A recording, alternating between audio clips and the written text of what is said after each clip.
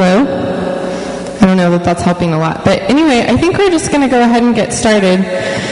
So for those of you who were here over the weekend, you know this familiar face now, but this is Dr. Timothy Patitsas, who is the Assistant Professor of Ethics from Hellenic College Holy Cross in Boston. And this weekend he was speaking to us on the theme of beauty and the Orthodox way.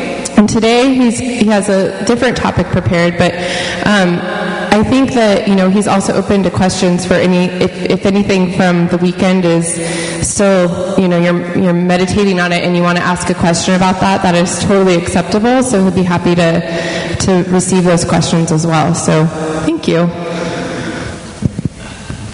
Maida, thank you, and thank you all for staying after. I think we have about a half an hour and some time for questions. As Tomaida said, my name is Timothy Patitsas. I've been teaching at the... Is my volume at a good level here? No? So how about if I just hold it a little bit better? So my name is Timothy Patitsas. I've been teaching for the last 12 years or so at the Hellenic College and Holy Cross in Brookline, Boston, Massachusetts. And I'm from Ohio originally, and I did my undergrad in Washington, D.C., and then I went to seminary in Boston, then I went back to Washington to do a doctorate in systematic theology, and I was appointed by the Archbishop, His Eminence, Archbishop Demetrius, to teach ethics at the school. My predecessor in that role was Father Stanley Heracus. You may know his name. He wrote and published many things and was very active in the ethics space, as they say. Over the weekend, I had the blessing of giving your annual nativity retreat to prepare you for the nativity fast or be part of that preparation. And the topic was beauty and what is the role of beauty in the Orthodox life. We have... you think I should go ahead and wear it, Neil? Just okay. Then we'll do it. I think I'm going to just get it on and then I'll slide it higher. Is that good? So one of the stories that I told over the weekend, is that really okay?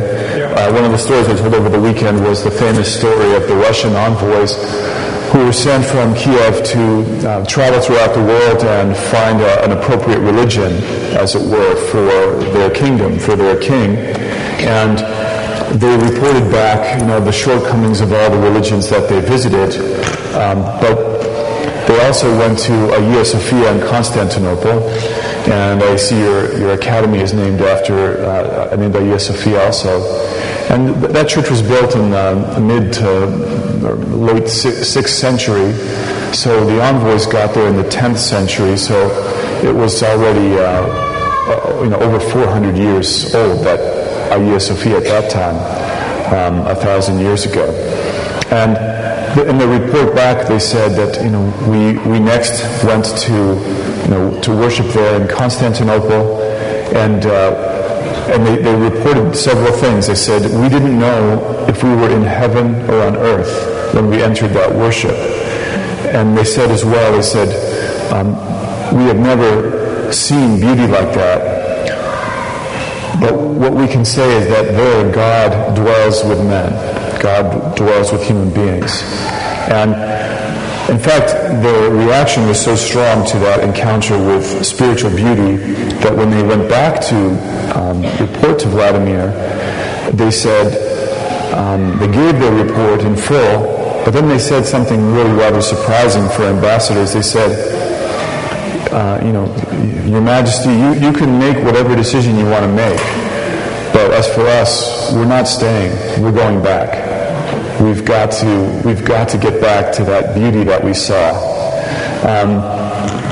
It's interesting as a story, not only for what it says about the primary effect of beauty in our spiritual life, but also for what it says about those special moments in time. And the word for beauty, when it shows up in time, is kairos. Kairos is a Greek word which in the New Testament or in classical Greek thought is distinguished from another Greek word for time, chronos. We know chronometer, so we know that word chronos as a time word. But chronos involves something less spectacular. It's a kind of just the ordinary passage of time. It's kind of undifferentiated time. And kairos has a different quality entirely. It's those moments when we meet beauty. It's those moments when God has interceded into our life somehow. And we understand at once that somehow this moment is unlike all the other moments in our life. When we're having a moment of kairos, we know that something important is happening here. It may be kind of numinous in a way, like we can't exactly describe what's happening, but we know it's a decisive moment. Kairos moments can be very life-giving. For example, maybe the first time that you met your spouse or that you heard about your spouse can be a kind of kairos moment, or maybe the first time you entered the church, or different moments where somehow you felt God moving in your life. A job was offered. At my parish in Akron, Ohio, where I grew up, my father was from Greece and my mother's mother was from Germany. But anyway, I grew up at Akron, Ohio. We've only had, in about 125 years, 3 priests. I think that the first priest was a man from Crete, Father John Kappanakis. Anyway, the second priest was Father George Bartz. He was a young assistant priest somewhere, and his proestamino said, "You should go visit Father John. He's sick, and you should get his blessing." So he did. He drove over there one day to Father John's house where he was home sick, and he had many years to go before he retired, but he was sick at that time. And as he entered, the presbytera opened the door and he entered the den where Father John was sitting. Father John looked up at our future priest, and he just looked right at him and he said, "You have come to replace me." He understood that whereas the assistant priest was just going for a little visit, it was kind of a chronos event, a chronos time. It turned out to be unexpectedly kairos. And he did right away become the assistant to Father John, his trusted assistant. There were 2 priests for a while, and then he became his successor and lived out his career there, let's say. So we can all relate to those kind of kairos moments, and they often have this quality of a spiritual beauty, but also of surprise, that we don't necessarily know what's coming, where suddenly the moment happens. And it can happen at many kind of scales. It could be, when I lived in Athens a couple years ago, I would always forget to have a little bit of money ready for the beggars. But this is a country with an unemployment rate of 20%. So what was I thinking? Sleepwalking through life.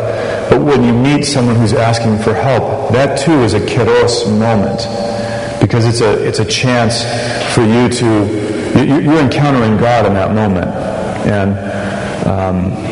And so these kairos moments, they have this other quality. Not only are they kind of a blessing, but they're kind of potentially a moment of judgment. We might fail on those moments. We might, pull back somehow. Another clergy story is a friend of mine was getting ordained to the priesthood. He'd been a deacon for some time, and I congratulated him, and he looked at me with a kind of stricken face. He said, "No, it's not like that." I said, "Why?" He said, "On the day," I was ordained to the diaconate back in Ukraine, the bishop said, "I will come next week and make you a priest." And I said, No, Your Grace, I want to know what it's like to be a deacon." Well, he said, what has happened is now it's almost 20 years have gone by. And every time that I've moved to get ordained to the priesthood, some completely crazy constellation of events has come up, and I've been unable. I've been blocked. So I realize that that bishop saying, I'm coming back next week, was a Kairos moment and I failed the test. So Kairos can have that quality as well. We think of the word Kairos in the New Testament with the arrival of Christ, in particular the call of the apostles or his call to us to repent. But just think of those apostles who were told, drop everything and follow me. That was a blessing far more than they could understand, but it was also a moment where they potentially might condemn themselves by not reacting. So this quality of Kairos gives life a bit of drama, doesn't it? Now, this notion of distinguishing between Chronos and Kairos, that's a very common notion in theology. I'm just adding to it this idea that it's really the eruption of beauty. It's the beautiful time. Kairos is the beautiful time. It's a time where something extra is happening, a surprise, a gift, or another word for those things, theophany. But in general, the notion of Chronos and Kairos, as I said, is well known. St. Augustine referred to time in general. He said time is the moving image of eternity. Time in general is an aspect of God's love for us. It's a spreading out of his love because it gives us opportunities to learn, to grow, to make mistakes, all these things. And it's a special love for us as human beings. Obviously, animals don't experience time like we do, but then neither do angels. When the angels fell, that was it. They fell and they rebelled against God, and it was an instant thing. And they're kind of frozen, they're sort of paralyzed in that state. Sometimes you'll read about elders of the church or nuns or monks praying, and they suddenly think of how trapped the devils are, and they actually weep for the demons, but it does no good for the demons. But we have this gift of time. It gives a lot of cushion. It's a kind of surplus of God's life shared with us.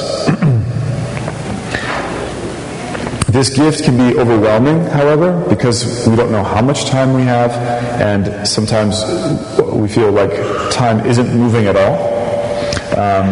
Sometimes time seems to be moving so fast that it's frozen in a different way. There's an old joke that says the purpose of time is to keep everything from happening at once, and then you pause and you say, it's not working.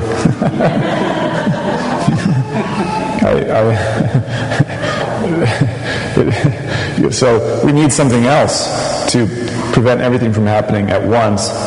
And since very primitive times in human history, that something else has been ritual.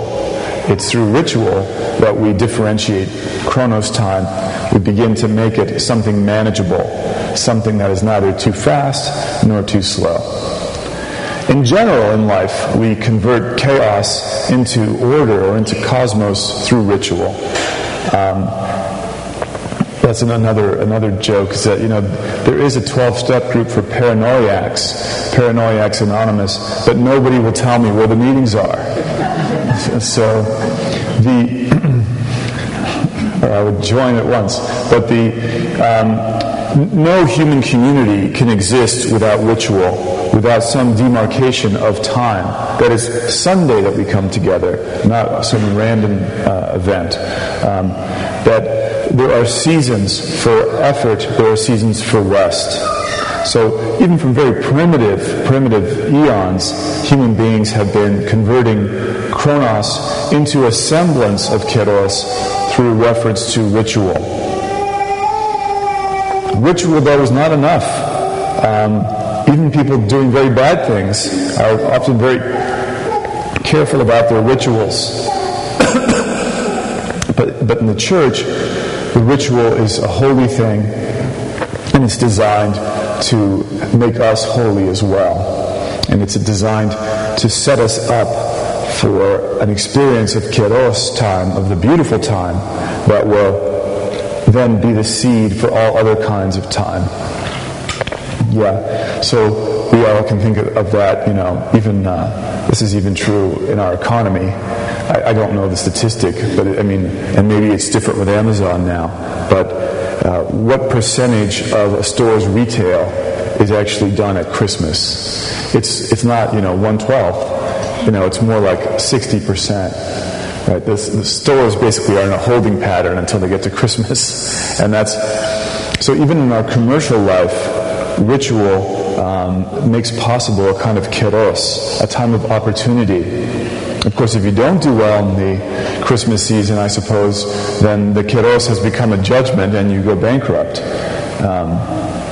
True kairos involves an intrusion by the Holy Spirit, this sudden arrival of God into our ordinary lives. God acts, He summons us. If we fail that test, then it becomes a judgment to us. It's like we've judged ourselves. So those are some opening thoughts about time, but now I want to spring over here into this topic of time management, because that's one of our obsessions. The old way of looking at the world was they thought the soul had three main parts. They thought the family had the same three parts, and they thought society did too. In the medieval time, they called those three parts, they defined them according to what people did. There were those who work or trade, kind of merchants. There were those who fight, the kings and warriors. And then there were those who pray, the priests. So that was the old and more or less universal political philosophy of the human race, that society has these three parts. They each operate according to their own ways, their own rules.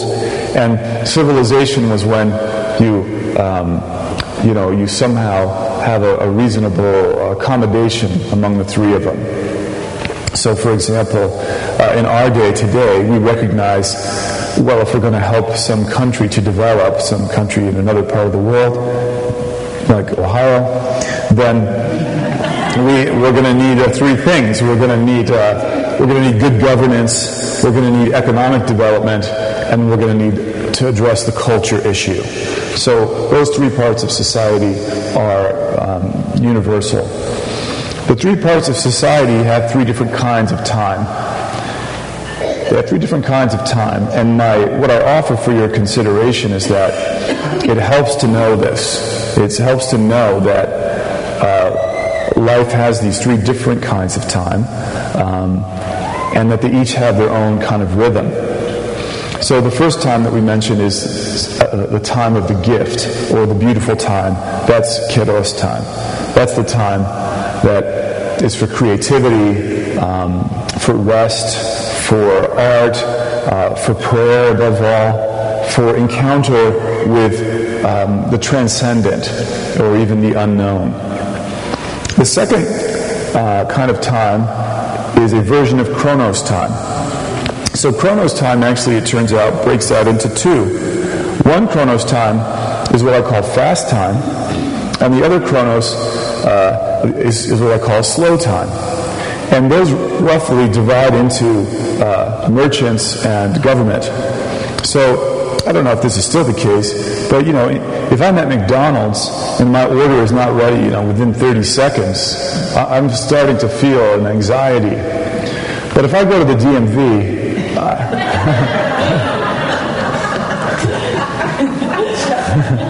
I'm bringing papers to grade. I'm taking my number and I'm sitting down and I'm grading student work. So governments operate according to slow time. When we ritualize this slow time, we call it due process. And merchants try to operate according to something different, a fast time. Somehow, every single one of our lives has to account for these three different kinds of time. Now, clearly, we're going to say why that is. Clearly, Kairos time is what's most important, because it turns out that Chronos time is really both Chronos times really just lead to death.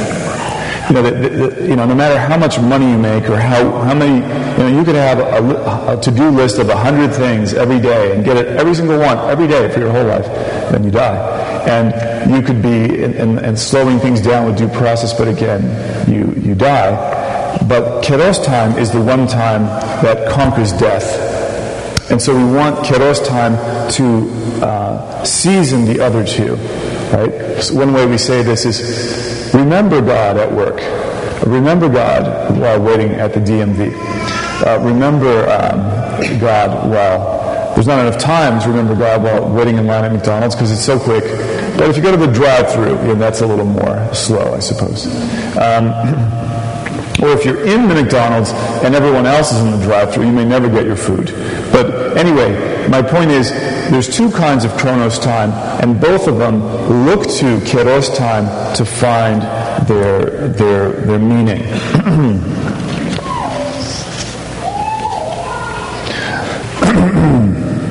In our day and age, in general, in our conception of civilization, more than any other civilization or more than any other era, we emphasize the fast kind of Chronos time. To us, that's what comes naturally. That's what seems like important. We count the seconds. We feel like church is too slow. We feel like, government is too, should be dispensed with. It's hopelessly, But other civilizations really strove for a kind of balance and equipoise among the times. But we live in a traitor age. We have since perhaps the Reformation or maybe earlier. And so that's how we're looking at time, is more and more in the sense of we don't have enough time. Real time means quick. We must always be fast. We must always be productive.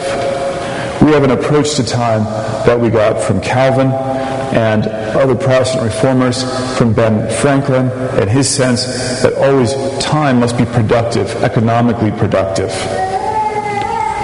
This emphasis pushes out our ability to think of the other two kinds of time. But we have to be careful because we need all three. Let me give some examples of why we need all three kinds of time. We need that slow time, that sort of due process time. Think of your, for example, your work life. Yes, there are tasks that have to be handled that come up on a quote-unquote real-time, a fast-time basis. But often, there are other things that just have to be done regularly. Maintenance, communication, accounting backstops. This is a kind of ritual that has to happen. We have to block out time to get away from the tasks and burdens. Thank you. To get away from the tasks and burdens, the pressing things of the everyday moment. We have to be able to invest in long-term goals, right? If we don't set aside time every day and say, I'm going to do some spiritual reading, for example, and have that be slow time. That's 30 minutes or that's 15 minutes. If we do that, if we do those 30 minutes, we can get through, we can read the entire Bible, and that we have a treasury of that for life. It could be other things in life where we've got to set aside. A friend of mine who's very good with money, Sunday night is the bills time. He's always got those 3 hours. It's a due process. All the bills go in a jar, and there they are to be looked at on Sunday nights. Excuse me. This ritual time we set aside for a dedicated activity. It's predictable. It's almost sacrosanct. It's time allocated, as I said, with a view to long-term goals. A friend of mine published a book. I thought I would never read this book, so I woke up every morning at 5:45, and from 6 to 6:30 every day I read 30 minutes of the book until I was done. That was time that was difficult to do, that slow time, because there were always tasks. I was always behind on something else. Because this slow time is kingly time, it's the time of the kings, if we don't create it, we become slaves of circumstance. Because this slow time is the time of kings, of leaders, if we don't create it, we become slaves of circumstance. It's the time of warriors. If we don't create it, then when the battle comes, we're unready. It's the time where we're meant to set aside preparation for an emergency that might come. Again, if we don't create it, we wind up enslaved. So it's important, especially now, that we're all completely into 1/3 of civilization, the merchant age, and that approach to time, to slow things down, to have some moments that are what they are. Of course, this is ideally speaking. Secondly, fast time. And every day there are crises that just have to be done. Things that come up, there's no delay, you've got to just do them. And I try to set aside, for example, with emails, to try to set aside, if I can, 30 minutes in the morning or 30 minutes at night to do it. I don't do well with that, by the way. So don't send me an email. But you can send me a text. Yeah. Text is like dating, but an email, that's like we're engaged or something. I mean, that's a little too... And a phone call, I mean, please. I mean, we're not married. I don't... Yeah. Forget it. Just text, okay. So we have to set aside time, of course, also for that sometimes, the deadline is here. You just got to get it done. It doesn't really, you're not looking for perfect. You're just looking for done.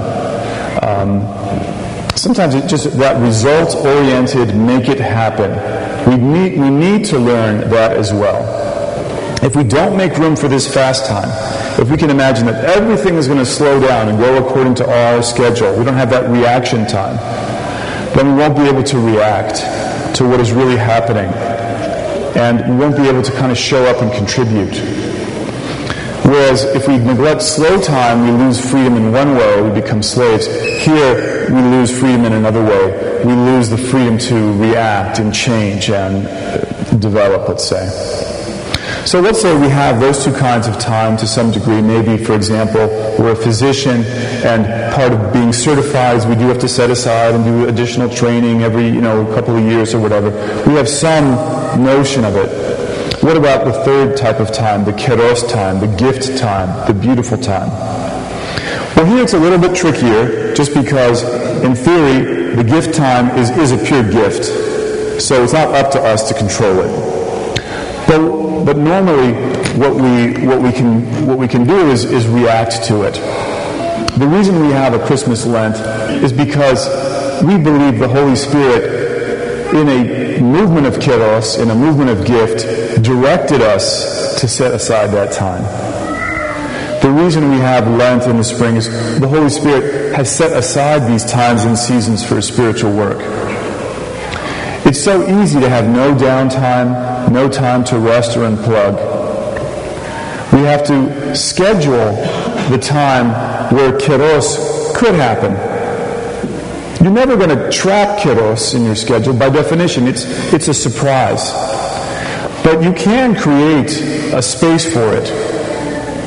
They've done studies on people who are writers reporting how often they feel inspired. Who feels the most inspired? The people who wait for inspiration to start writing? Or the people who put aside an hour or 2 or 3 hours a day to write? Well, it's the people who ritualize it and are writing for 3 hours who get many, many, many more inspirations. So we do have to schedule even the space for Kairos time. Not that we can keep it imprisoned there, but we have to make that possible. And what does it look like when we schedule Kairos time? Well, time for prayer, of course. Time for recreation or rest. Ever since I saw that the Snowden movie where he puts all the cell phones in the microwave, I'm thinking I want to get a microwave next to my bed and put the unplugged and put the phone in there at night. But to somehow create space where we're free of media. Time for family, time for friends. This is, in a way, almost of scheduling Kairos time. Right? Have you ever noticed at work how often you only have any idea what's happening at work because of things you hear at lunch? And if you just kept working through the day, you'd be effective in some way, but you would be completely unaware of the surprising happenings going on. So, to create some space for this gift time, which is a kind of priestly time, let your sleep be sacred. Facebook is wonderful, but does it really have to be on the phone? It could be somewhere else. Maybe for the desktop. Are we really surfing the web in bed? I mean, what is that? Right? Let's turn the lights off here. Is our time with family and friends, is that sacred to us? If we make no room for gift time, we kind of lose our soul. We become spiritually dead.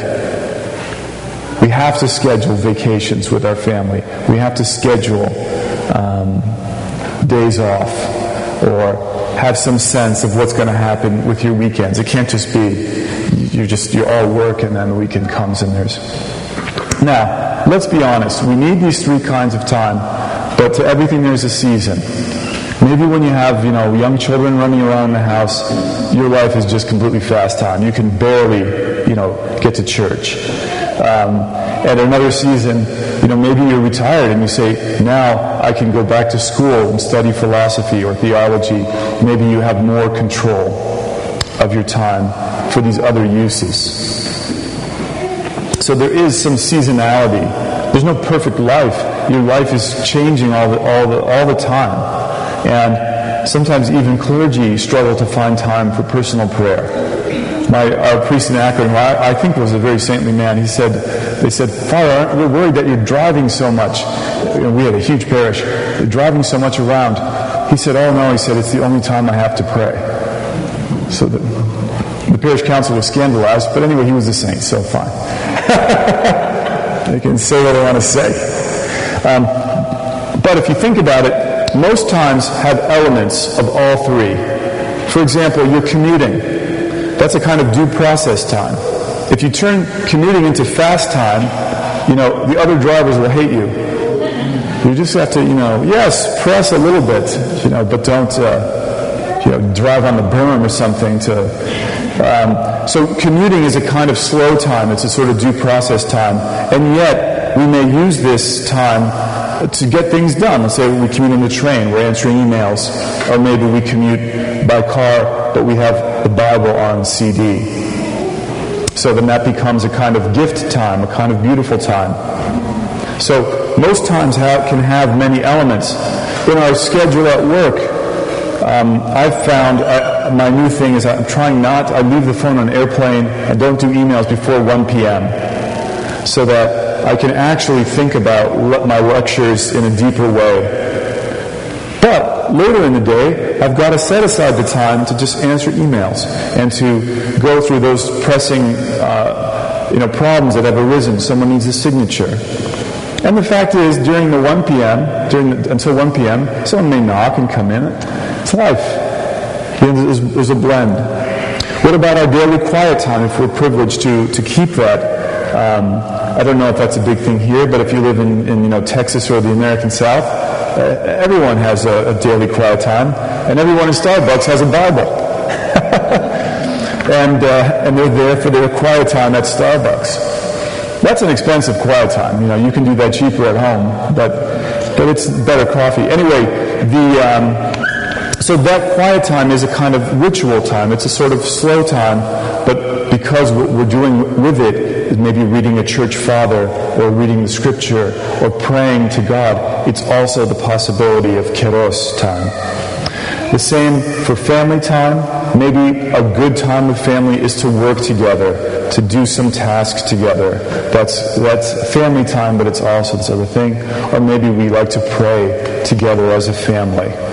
I was living at a monastery for 6 months on a Greek island, and does that mean my time is up? Okay, does it?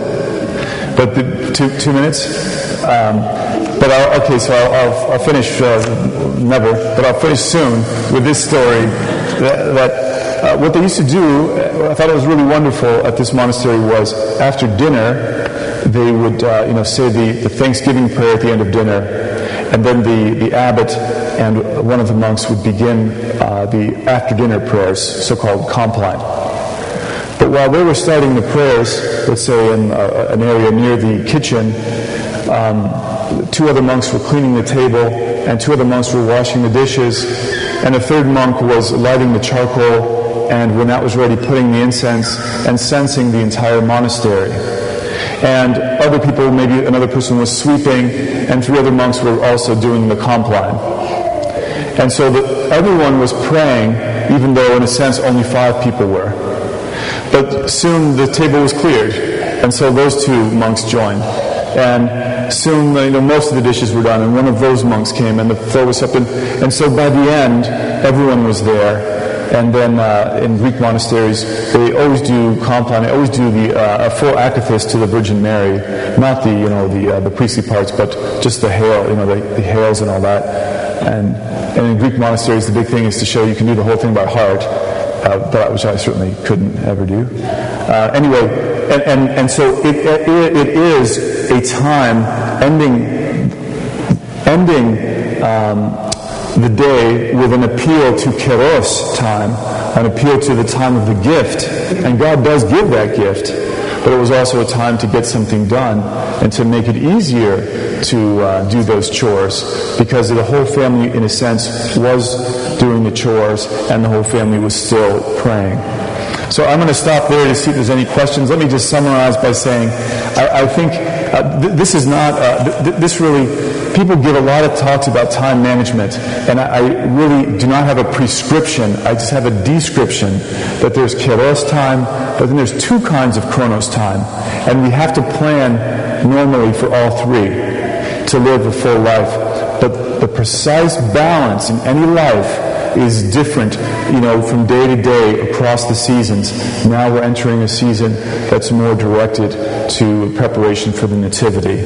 So it's not telling you how to run your day or something. I'm just saying I've noticed that it's helpful to be aware of these three kinds of time. And with that, I will take any questions so we can finish by 1 o'clock. Thank you. Any questions? Patrick. So there's a service before Orthodox that the deacon and the priest will do called Kairos, or is it Kairos? I don't know. But is there any connection with what you, or is that like a completely different word that just sounds like what you were talking about? I think the reason that the priests and deacons take Kairos before the service is because they're preparing for an encounter with ultimate Kairos, the Divine Liturgy. The Divine Liturgy is the beautiful time of the week. And it really is not only the 8th day of the week, the final thing, but it's the first thing that everything comes out of. Blessed is the kingdom. What we're saying here is that in the Divine Liturgy, we have a foretaste of heaven itself. So that's the ultimate Kairos. Yeah. But I mean, of course, Kairos is a word, and any Protestant preacher will use that word as well, in the same sense that we've used it, of the special time. Yes. Yeah. I'd like to ask a question about beauty and recognition, or even Kairos and recognition. So I think many of us assume that the beautiful is something that's recognized, or Kairos is something that's recognized. But the major complaint about the Old and the New Testament is that there's lack of recognition of beauty, of Kairos. So acts of God are not recognized, right? So the major complaint about the Old Testament is, here, I loved you, O Israel, I've drawn you out, I've done this for you, and you're stiff-necked. You don't recognize the time. Similarly with Christ, he said, you didn't recognize the time of your visitation. Similarly with, the whole life of Christ is Kairos, right? Every single thing, every day is a Kairos event in the life of Christ. Because everything that he did was a blessing. Yes. But yet most of the time it wasn't recognized. Right. So the question that I have, that was a kind of a comment. The question that I have is, what's the relationship between recognition and beauty, Kairos and recognition? So somehow the demons, the angels who fell, they understood it was Kairos. They understood that, and that was it. And they were. But God has constructed things so that if we don't get it right the first time, there's usually another opportunity. And that's what we're hoping for. But we're trying to train ourselves not to miss those moments, especially where it concerns helping the poor, let's say. And I don't just mean the financially poor, but in any kind of poverty, loneliness, or what have you. And we also don't want to miss those moments where God is trying to give us something that we need, and then so it's a process. We're not always going to recognize them. Some of them will We'll see him afterwards. I mean, speaking as someone who trains, people for the church, you think, okay, I understand that they're not going to think everything that I think is Kairos, and I could be wrong. Maybe God has some other plan for them. So we're all kind of dealing with in general, the issue of recognition, though, in the church is handled in this kind of, through a consensus of witnesses, that many people over time have, So Christ gives a story about this as well. He says that a man had 2 sons, and he asked them, go help in my vineyard. And one said no. But later on he changed his mind and he went. And the first one, yes, Dad, I'm going to go. But he got lazy and he didn't do it. And he says, which one has really pleased his father? Which one did his father's will? So we can't get so frantic about picking up on every single instance of Kairos that the moment we miss one, we're inconsolable. We're allowed to say sorry and try over. That's not a good answer, but it's all I got. Father? And if you have more questions, please feel free to catch them while you can. If you could rise for prayer, since we have the Sunday school kids unattended right now. Christ our God, we pray that you grant us the wisdom to find that time for the gift of time that you give us. We pray that we may be able to leave the time that we are so often entrapped in and spend time with you and spend time that is outside of time, so that we may prepare ourselves for that time that is beyond time in your eternal kingdom. Amen.